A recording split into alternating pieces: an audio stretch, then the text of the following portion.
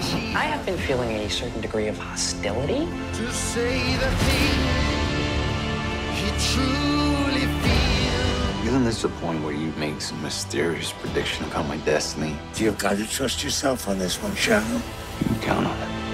The record shows I took the blow and did it.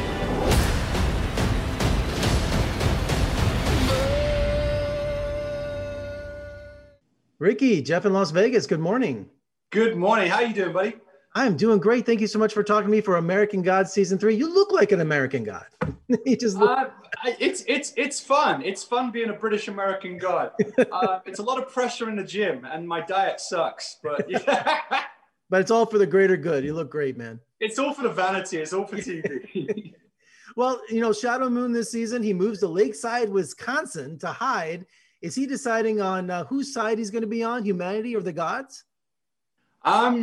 Well, he's kind of he's kind of stuck in the middle, to be honest. You know, he's just found out that his father is a god, that Wednesday's his father. And so what does that mean for him? You know, where Shadow's problem in life has always been, how does he fit into society? Where does he fit in? And he thought he found that with Laura, and then she died. And then he found out that Wednesday had her killed. So in season 3, you kind of have Shadow, who really does not want to be a part of any of that world. You know, he found out that Laura was having an affair, so he's kind of distant with Laura.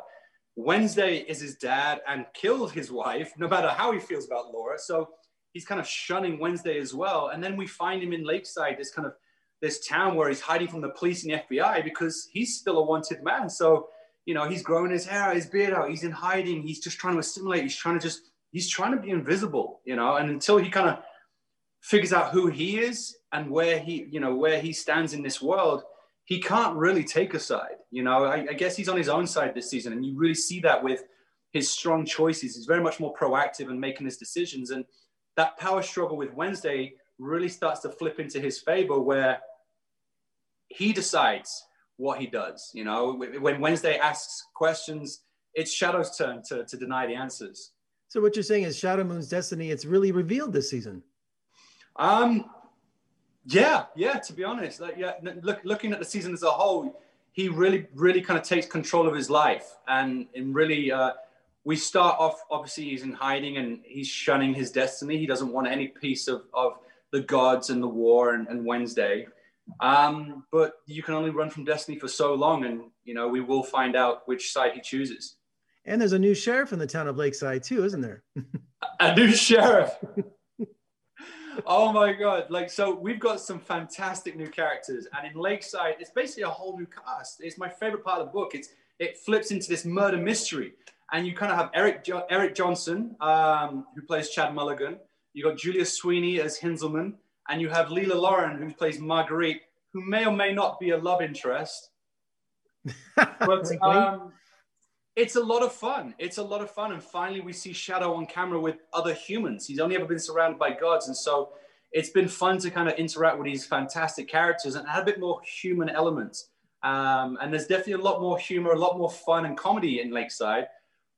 But then we also understand that there may be a dark underbelly to the town. Well, Ricky, congratulations on season 3. I can't wait to binge it. And you have a great holiday, and come visit us in Las Vegas sometime. We'd love to have you. I will do. Thank you so much. Stay safe. Yetide, Bruce, good morning. How are you? Very well, thank you. That's an awesome background. Oh, well, thank you. I have to do a junket style, don't I? This is the junket for American Gods. That's great. Well, Bruce, let's begin with you. How is the ongoing war between deities, both old and new, going? That's an interesting question. As far as the new gods are concerned, things are going pretty well. They're still gaining a lot more worship, but some of their key pieces on the enemy side of the board have disappeared. So at the start of season 3, they don't know where Wednesday is, they don't know where Shadow is, and they're still trying to recruit some more heavy hitters to come to their side, not naming any names. But yeah, they've got their work cut out for them. So they're very motivated to get some stuff done quickly at the start of the season. And Yetide, this season you're grappling with Tech Boy. Anything you can share with us? Okay, one thing I can say is that you might be surprised at the things they have in common. There are things that are mirrored, and there will be a lot of joyful, again, surprises along the way. That much I can say. I know there's not much we could tell, can we? And Bruce, Tech is dealing with Mr. World this season? Well, yes and no. Tech is dealing with, I would say, the worlds. So yes, Mr. World, but so one of the great things about the season in terms of World is that we get to bring in so many other people to kind of push into how World can reform themselves. So we have Dominic Jackson, we have Danny Trejo, as well as Crispin Glover. So the worlds, I get to play with all of them. So yeah, no, I really get spoiled. I have a great time this season. It's a lot of fun. That sounds so exciting. And Yetide, was it important, or have you read all of Neil Gaiman's books? Is that something important for the actors to get a feel of the character?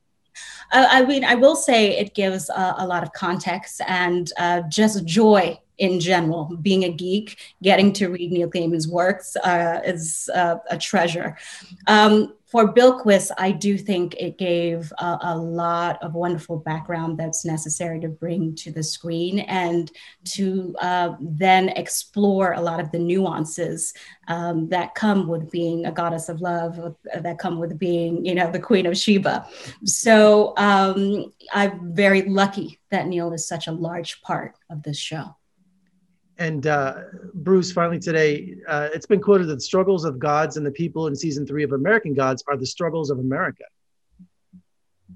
Yeah, I mean, hey, that's a very pertinent quote. Again, just harkening back to Neil, I think it's really a testament to his writing that now, 19 years after he wrote the book, the issues and the sentiments and the feelings of these deities are still echoing, maybe even more prevalently today than they were then. And that's the wonderful thing about all the characters, the gods. They're not abstracted humans. They're distilled humanity. They're like, yeah, no, that's the best way I can put it. So yeah, it's a testament to Neil's writing, but some of the issues, indeed, pretty much all of the issues are still relevant today. Well, Bruce, Yetide, thank you so much for joining me today. I can't wait to watch the entire season of American Gods 3. Thank you so much, and happy holidays. Hey, thanks. Same to you, mate. Neil, good morning from Las Vegas. Hello, Jeffrey. Hello from the Isle of Skye in Scotland. Oh, wow. Wonderful. Never been to Scotland. I'd love to go sometime. The last time we spoke was the Coraline TV junket. Can you believe that long ago? It was a long time ago. So it's good to get back in front of you again. I'm a big fan. Thank you. Well, new showrunner, new season, new attitude. Rumor has it you're very pleased with American Gods season 3. I really am. And I think, for anybody who wants to know anybody who's followed American Gods so far, and it's like, okay, what's it going to be like now? The proof is in the pudding. I was holding my breath until the first episode of the season came through, when I was sent a cut of it, and I got to watch it and go, oh, this is American Gods. And it feels like an adventure. It feels like it pulls you through. Ricky Whittle as Shadow Moon is now absolutely front and center as our hero, as our protagonist. It's back to the book in a lot of ways, but it also has taken all of the things that the previous showrunners, previous actors, previous writers have brought to American Gods, and that's part of it too. So I'm really proud of it. And it's been quoted, the struggles of the gods and the people in season 3 of American Gods is also the struggles of America. I think that's kind of true. I mean, I definitely had no idea writing a novel over 20 years ago that it would feel like it was talking about now. That the idea of writing a story about a country made of immigrants, writing a huge and diverse cast, that all of that kind of thing would actually play out and become important. Also, I think the crash between old and new has never felt as huge and crashy as it does right now in 2020, when you're at home baking your sourdough bread, but you're communicating with everybody you knew on a computer screen. This idea of who we are, when we are, as a nation, as people, and in time. That American Gods is out talking about that makes me so happy. And I've interviewed authors over the years, Percy Jackson, Artemis Fowl, about what their works have been done from Hollywood. So I was wondering, as an author, how much control creatively have you at this point in your career? Do you have a say so?